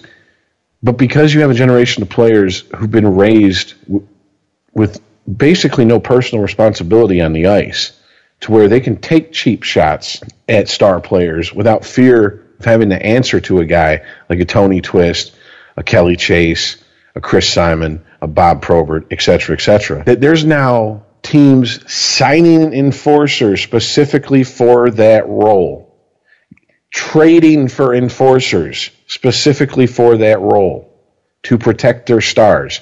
Folks, that's the brand of hockey that was played in the 80s and early 90s, all right? That's how come Gretzky could skate around and do what he did pretty much unmolested on the ice. That's why guys like Eisman were putting up 150 point seasons back in the day, because they had Probert and Kosher on their team. So you're defeating your purpose if you don't fucking stand up for the sport that you say you love. I mean, if they make it so you can't hit anybody in football, what do you think's going to happen? There's not going to be so many fucking plays that go over the middle. Or excuse me. There's going to be more plays that go over the middle. And guys are just going to be uncontested in their catch because, they were in a vulnerable position when they got hit, et cetera, et cetera. The running game, which is slowly dying off as is, except for just a strategy to chew up the clock, is going to be almost non-existent. You're not going to be able to touch the quarterback. I mean, it's going to turn into arena football. It's just, slinging the ball around all day. Is that the brand of football you want to watch?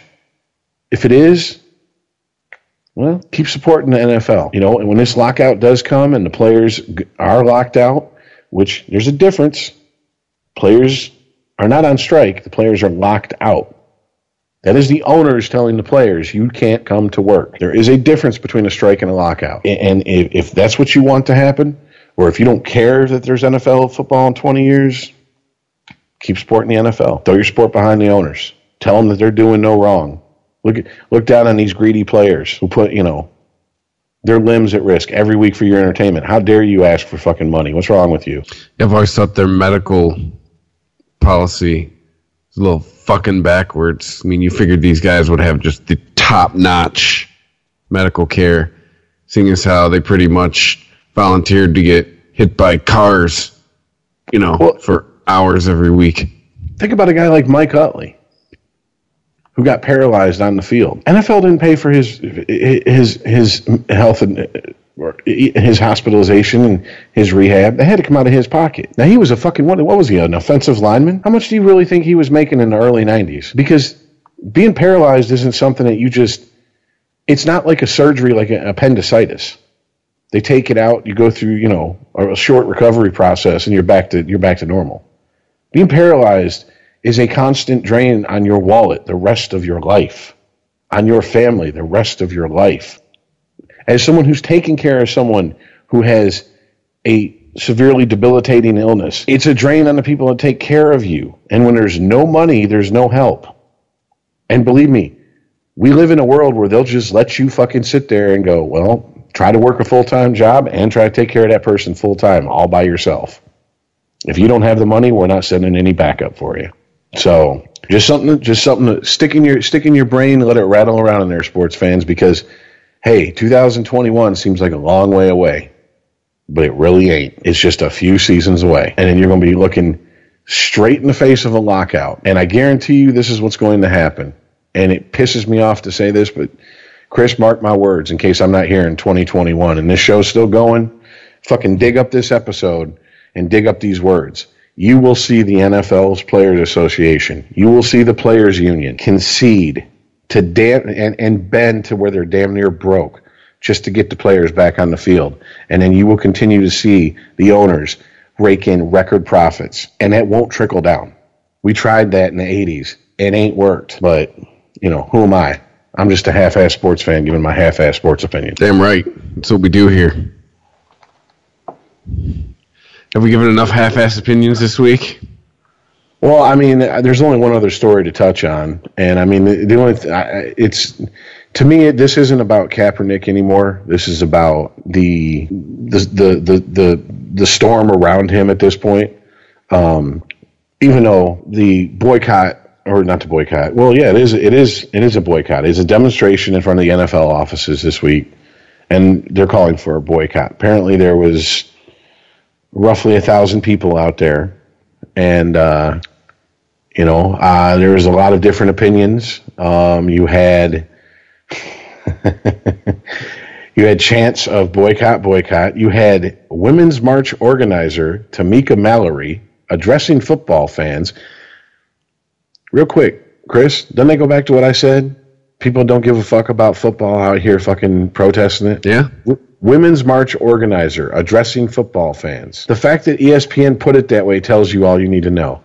Anyway, she said, I don't care how long you've been watching football. If they don't stand up for your children, turn the damn TV off. Reverend Jamal Bryant said the NFL has proven with their treatment of Colin Kaepernick that they don't mind if black players get a concussion. You just got a problem if black players get a conscience. Wow.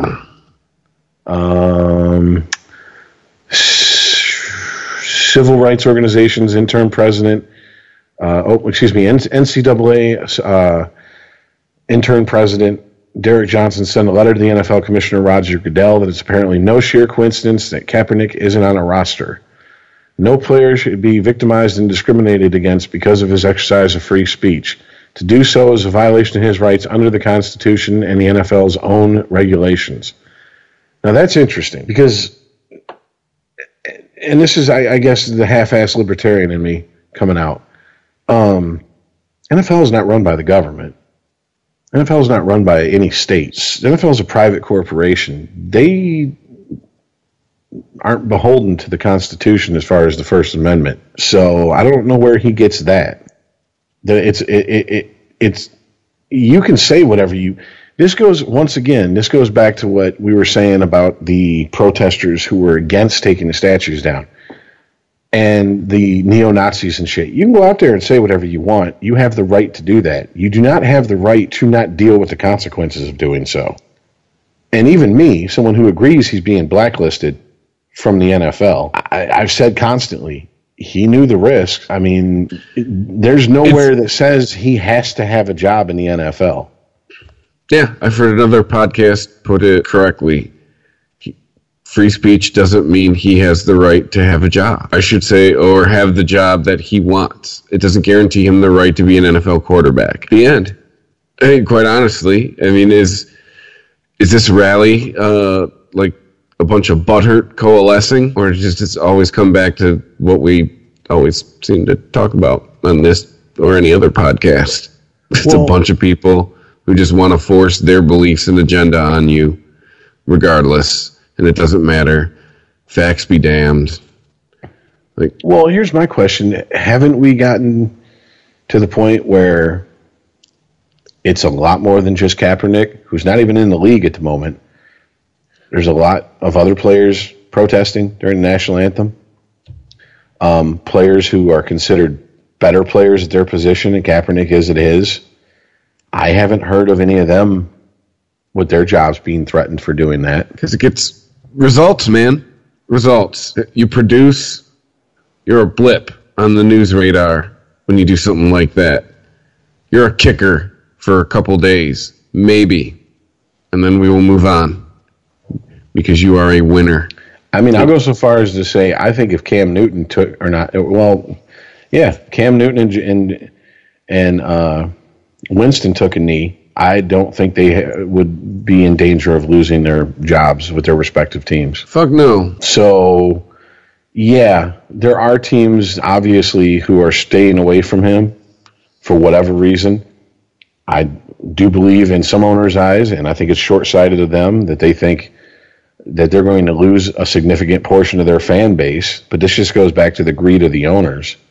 You really think you're going to lose that much of your fan base to where you're not going to turn a profit owning an NFL team? Come on. But also, dude. too, I think what's getting lost in this, too, I think a lot of people forget, he left a gig that he had. And you're right. It does get buried. And anytime it's been brought up, he had a gig. He left it. This is the free market going, sorry, you're more trouble than you're worth. Well, I mean, the fact when that gets brought up, it gets shouted down with, oh, so he had to stay. Probably the most offensive comment, and offensive probably isn't the right word.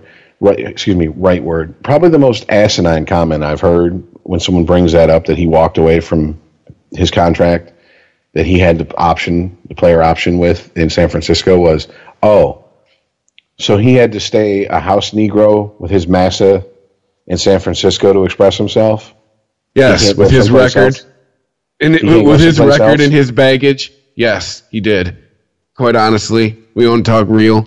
Yes, he should have maybe tried to put together a winning season with his gig that he still had, with his team that was fine with him doing what he was doing. Now, I mean, if you want to take it over to the other side, the last paragraph of this story from ESPN is, the protest earned the ire of an Ohio Supreme Court justice, the lone Democrat holding an Ohio statewide office. Justice Bill O'Neill wrote on Facebook that he wouldn't attend any games at which, strap in, Chris, you ready for this quote? This is a reach to draw a correlation between one and the other, to me, that I don't even think I could make, as drunk or high as I've ever been. That he wouldn't attend any games which, quote, draft-dodging millionaire athletes disrespect the veterans who earned them the right to be on that field. Shame on you all, unquote. I'm sorry. Is this from 50 years ago when there was a draft? That's what I'm saying. There's no draft. There hasn't been a draft since, what, the 70s? Correct. What the fuck does them kneeling during the national anthem have to do with the veterans? That was a correlation I never understood. That's a Fox News right-wing talking point, because that's what they do. The minute something comes out that they don't like, they go, what about the veterans? Whereas back in the 90s, the liberals used to use, what about the children? I don't see what one has to do with the other. And draft dodging, okay. Dude, I think they need to check. You're just trying to rile up the Make America Great Again crowd. That's what that sounds like. And this is a Democrat on the Ohio Supreme Court, and apparently the only Democrat holding a statewide office. I think they need to check him for Alzheimer's, because I'm pretty sure if he thinks the draft is still around, he don't know what year it is. Oh, wait. You get a memo from Trump we all haven't gotten yet? We are going back into Afghanistan, right? Is that the big news this week? Back. Well, yeah, I know, bro, right? We've been there since I was playing Snake on my Nokia, come on. That's it. We're sending more people in. We never left. Afghanistan for us is like Hotel California. We can check out anytime we want, but we can never leave, man. That shit, not as long as they got, what, 80% of the world's fucking opium being produced in that country? Shit. Well, too, it's probably with the Axis from World War II, we'll probably always have bases in those countries. Just cause, like, hey, just remind them, you got froggy with us once. We're just gonna hang out here, just in case. Once you go to war with the United States, we're kind of like herpes. we may not be around as bad as we were during your first outbreak and you weren't on Valtrex, but we're always right there just to remind you. We're like, don't fuck around too much because we can come back again. In case someone in Germany or Japan goes like, it's been a while. Maybe they forgot. Be like, pop up, be like, oh no, motherfucker, we ain't forgot. Hey, remember how we vaporized 2 towns? Yeah, exactly. Oh, yeah. I'll tell you what, Japan remembers, and that's why they went from saying, right, we're not going to rule the world through military might. We're going to build PlayStations. Yeah, we're just going to take over. We're take you over in a different way. we're gonna dominate the economy. Dominate the economy and take all your manufacturing. But no, okay. Here's the first thing I got to think about this demonstration. Seems like, and this article was posted at 9:31. So we're talking just a few hours ago. Not getting a whole lot of coverage, as much coverage as you would have thought. And tinfoil hat time. Is that because ESPN and NFL, or ESPN has hopped in the NFL's bed and let it slide up its ass so many times they know what side the bread's buttered on? So they know just to give it okay, yeah, we covered the story. Now let's bury it. Because they know if they make the NFL look bad, here goes Monday Night Football. That is exactly what I was about to say. Is they got to keep Monday Night Football, man. Of course. They're going to do it that way. Hey, we brought it up. But, we like the ratings you give us. And the second is, and this is just me. This is just something that I'm like, really, really. It's like when college football, certain teams refused to call overtime sudden death. They called it sudden life overtime. There's people holding signs saying, stop whiteballing Kaepernick. It's like, really? Come on, grow the fuck up. That's I don't even know where to go with that. That is just ridiculous. We can't do come on, man, because it's already a segment. But come on, man. It's just asinine. It is so fucking retarded. It's like this, and this is just a side note. It's like this new thing I've been seeing, that when someone dies, Dick Gregory just died. For anyone who doesn't know, Dick Gregory was a old school comedian, predated Pryor and all them guys, kind of broke a lot of ground, and then he went on to be a civil rights leader. And when he died, the man was, I think, in his 90s. So, it's not like you could say it's an untimely death. Like, it wasn't, oh my God, a 90-year-old died. Okay. I'm sure he'd rather live than be dead, but let's be honest. 90 years old, you're not buying green bananas, so. Well, it's like Jerry Lewis died at 91. It was one of those, for me, it was kind of like one of those, about time. Yeah, that was kind of, you had a good run, Jerry. Your career's been dead since the fucking late 80s. But, I've been seeing, articles that say they make a point of doing this. Instead of putting RIP, they say rest in power. Rest in power. What does that even mean? What power do you get by dying? Wait, is that a black thing with Dick Gregory? Well, I didn't think of it in that aspect. He just said it, but most of the articles I did read about him that said rest in power were Is Dick Gregory being told to rest in power while Jerry Lewis is not? I would say pretty much it's safe to assume that their demographic skews more towards the African American of people. So yeah, it might. For lack of a tactful way to put it, it might be a black thing. I don't know. But I've been seeing it more and more when people die. Rest in power, this person. Rest in power, this person. It's just, and you know what? Wow. I didn't even think about that. When I first started hearing the sudden life overtime, it was on BET's College Football Saturdays. Sudden life overtime? Mm-hmm. And wait, BET College Football Saturday? Yeah, they would cover like what is it, Morehouse and Grambling. Yeah.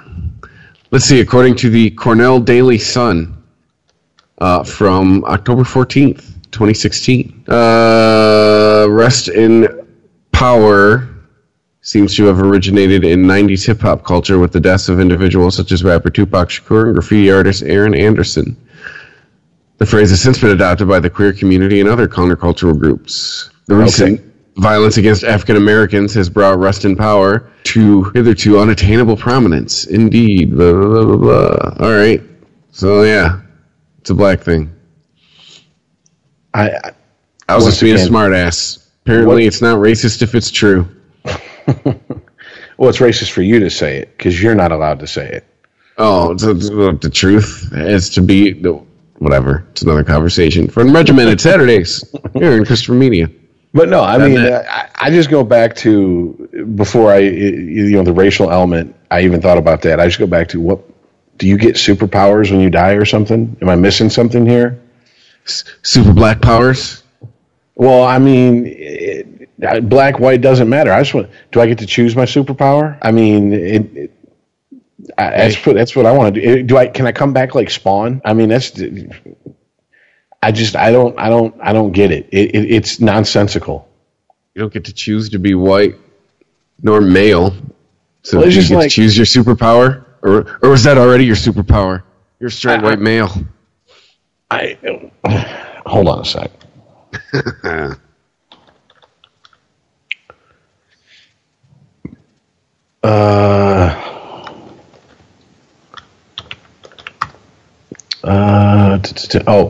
Oh, assholes. I typed in BET college football and it says bet on college football. It's all sports betting sites. Whoops.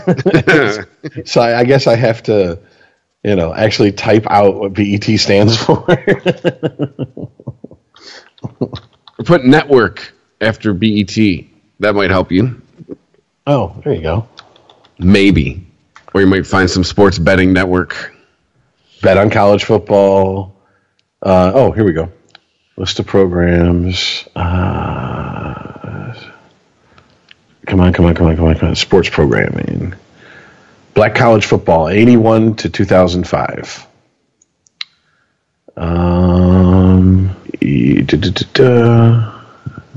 This is just BET carried college football games from historically black colleges and university under the Black College Football banner from 81 through 2005. In later year, the coverage was co-produced by CBS. This ended the breakup of CBS and Viacom. Black college football games are now seen on the ESPN networks and the Spire. Spire also reruns Select Classic HBCU, historically black college university. That's what I'm thinking HBCU stands for, games from the past. Bounce TV has previously aired HBCU games in 2012 and 13 before dropping them. So yeah, I'm pretty sure that's when I first started hearing Sudden Life Overtime. So,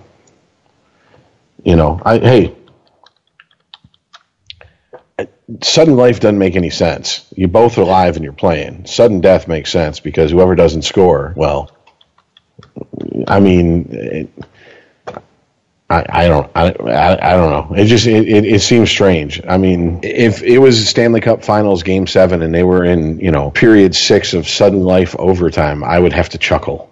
I don't know. It just seems silly, but that shit is just fucking stupid. Well, this is proof that this nonsense of changing everything to be to not offend people who weren't even offended, it has been around for a long time now. Because I guarantee you, I remember watching some of them college football games on BET. Guarantee you that Sudden Life Overtime didn't start in the last season they had college football, which is 2005. I guarantee that. So, there you go, folks. Apparently, we can't handle the term sudden death. It's too triggering. This is the world we live in. Yep. But no, it's going to have sudden death. Earl's fantasy football team. Oh, that's right. What did he name his team? Incarcerated Career Enders? So it's something casually racist. Wait a minute. How is that casually racist? I think he was just. I get what you're saying. It could be taken that way. I think it's more of him trying to what do you call it? Work ice. Exactly. That's my guess on it. So draft day's coming, Iceman. Just saying. And if you would like to play on our team, we have 3 spots left. If there is more interest, you can sign up and we'll figure it out. But we're trying to do a 12-team league. There's been, a couple people chirping at me about signing up. So if you're going to do it, you better fucking do it. Because, we're going to be drafting soon. And as of right now, you can sign up for free. We may decide as consenting adults to make, maybe have some kind of wage. I'd like to do some kind of segment, too, where, maybe we have... I'm not sure if the ESPN fantasy football has the capability where you can, make a smack talking video or something that we can use the audio or something like that, or, have, a shit talking competition every week, something like that. Well, I know under mock drafts that you can go on and do, they have, I think they call it the chirp board, so you can, talk shit back and forth to the people also doing the mock draft. Oh, yeah, you can do that when we do our draft, too. I would like to say, too, who talks shit in the mock draft? A couple people talked some shit to me during a mock draft this week. I'm like, first of all, dude, I'm trying out something. Second of all, it's a goddamn mock draft. We will never play against each other. I will never see you ever again. I was going to say, I've done a handful of them. I've yet to see anyone talk shit. But apparently you bring it out in people, Mr. Rappaport, so I don't know what to say. I didn't even do nothing. I didn't even just chirp at anybody through the internet line. They picked up your pheromones. They were they're like, oh, there's a shit talker somewhere in this room. Let me find him. You ain't shit for that pick of that pick, motherfucker. It's mock draft. It's I've already done a ton, and it's to try out a bunch of different strategies. And this particular draft, 2 of the top 4 players this year, as far as projected points, are quarterbacks. And it's like fantasy football 101 and basic knowledge. You're not supposed to take a quarterback your first round because quarterbacks will always be available. Even good quarterbacks will be available in the later rounds. I feel like I'm giving you insider info, Rich, but, it's your first year. You give you a little bit of basics. And these motherfuckers were like... I've read up on it, Chris. Don't worry. I've read up on that. Yeah, and I named my team, Sport G Podcast, trying to do a little, online promo. And what do you get? What's your podcast about? Being bad at fantasy sports? I'm like, Jesus Christ, motherfuckers. It's a mock draft. We will never play each other. Here's been like, hey, you want to join the league, motherfucker? Here's the link, bitch. Yeah. Here's the thing. I heard this quote years ago, and I think it's true because I've never been involved in fantasy anything. The only thing more boring to people not in your fantasy football league is you talking about your fantasy football team. And so it's like, I think the thing with us is going to try to be keeping the shit talking off of the podcast, because just for anyone who maybe we picked up a few new listeners and don't know what we're planning on doing, the listener who finishes highest, we plan on extending an invite to guest host at least a portion of one show, if not the whole show, if they can do it. And if you beat us, obviously you've earned the right to talk shit. Now, there's people out there that will come in dead last and talk shit. So if you didn't beat any of us, you still feel free to talk shit. You're just going to get smashed. So, especially if me, a fucking wet behind the ears rookie, green as fuck, FNG, whoops your ass, don't come in here and think I ain't going to talk shit to you. See? He's already starting. See? There you go, Rich. I like that spirit. Come on. If I whoop somebody's ass and they just so happen to come in fourth, if it's like you, Iceman, me, and the listener comes in fourth, and they come up in here fucking trying to Michael Rappaport their way through the podcast, yeah, okay. It ain't going to work out well for you. But what I like about Rap is he backs it up. Rap will talk shit like he's going to whoop your ass, and then he'll whoop your ass. That's fair enough. I mean, that's fair enough. But I'm just saying, don't come in here with that weak titty shit if you didn't fucking beat us, talking shit to us. I mean, and if you beat me, ooh, that's like, hey, I whipped the shit out of the retarded kid who's fucking a quadriplegic. You know what I'm saying? Hey, you better beat Iceman, you better beat Chris, one of the two. Well, that's it. Well, that's like, well, he ain't never played fantasy either. But two, yeah, beating you or beating Iceman, that's kind of like, you know, that's winning your first week NCAA matchup, all right? Hey, you tuned up Appalachian State. You're supposed to tune up Appalachian State. Oh, wait, too soon, Michigan fans? It's 10 years, dude. I don't give a shit. Yeah, it's 10 years too soon? No, I don't, dude, that loss still doesn't sting as bad as the last 10-year record against Ohio State. So...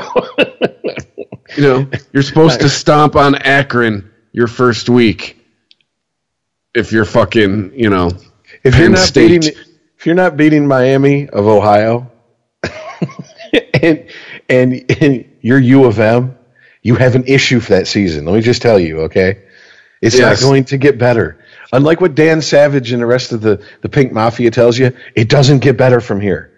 So, yeah, your asshole will look like a jar of Skippy by the time the seas's done. Yeah, but no, it all means you beat Richard the Iceman, you ain't shit. No. See that? No, I'll take that hit. You beat me, you ain't shit.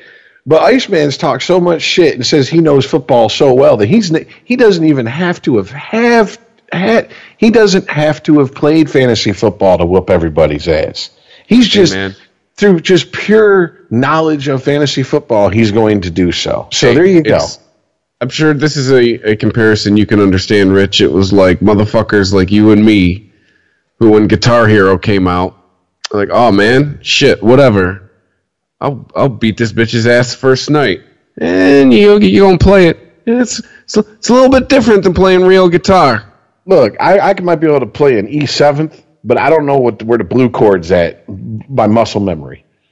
Yeah, so exactly. I was like, what the fuck? There ain't no such thing as the red chord. It don't work that way. Yeah, you understand? This is bullshit. A whole bunch about football doesn't mean you might necessarily be good at fantasy football. Just saying. But yeah, that is our plan. We're planning on a 12-team league. We have 3 spots open. I've heard through the grapevine, a.k.a. a coworker, that it's not letting him join. I forgot to tell him tonight to try again. I'll have to send him a message. If you're having that issue, hit up Chris. He's the commissioner of the league, and he'll see what he can do. Or just tweet at us. You know, tweet at us, email us, be like, hey, motherfucker, I'm trying to sign up. But that's what I meant. The way we run 9 people have been able to sign up. The way we run social media is I pretty much handle the Facebook page. Chris handles everything else. So if you hit me up on Facebook, I'm going to have to forward it to him anyway. So hit him up on Twitter or some other, form of social media that he covers. You can do that at Sporgy Podcast. You can email sporgy@christophermedia.net. You can look us up on Facebook. Just look up Sporgy Podcast. The downloads get more and more every week. Thanks for the Twitter love with the retweets and such. Iceman will be back soon. But Rich and I will catch you next week. Peace. All right. Later, guys. If you like this show, please tell a friend. Please follow us on Twitter and like and share us on Facebook by searching for Christopher Media. You can subscribe to all ChristopherMedia.net shows for free on ChristopherMedia.net. Please make sure to rate and comment on all your favorite Christopher Media shows. Thank you in advance for supporting Christopher Media by clicking on the PayPal button and by clicking through to all the sponsors who support ChristopherMedia.net. Thank you for visiting ChristopherMedia.net, and thank you for listening. Thank you for visiting ChristopherMedia.net.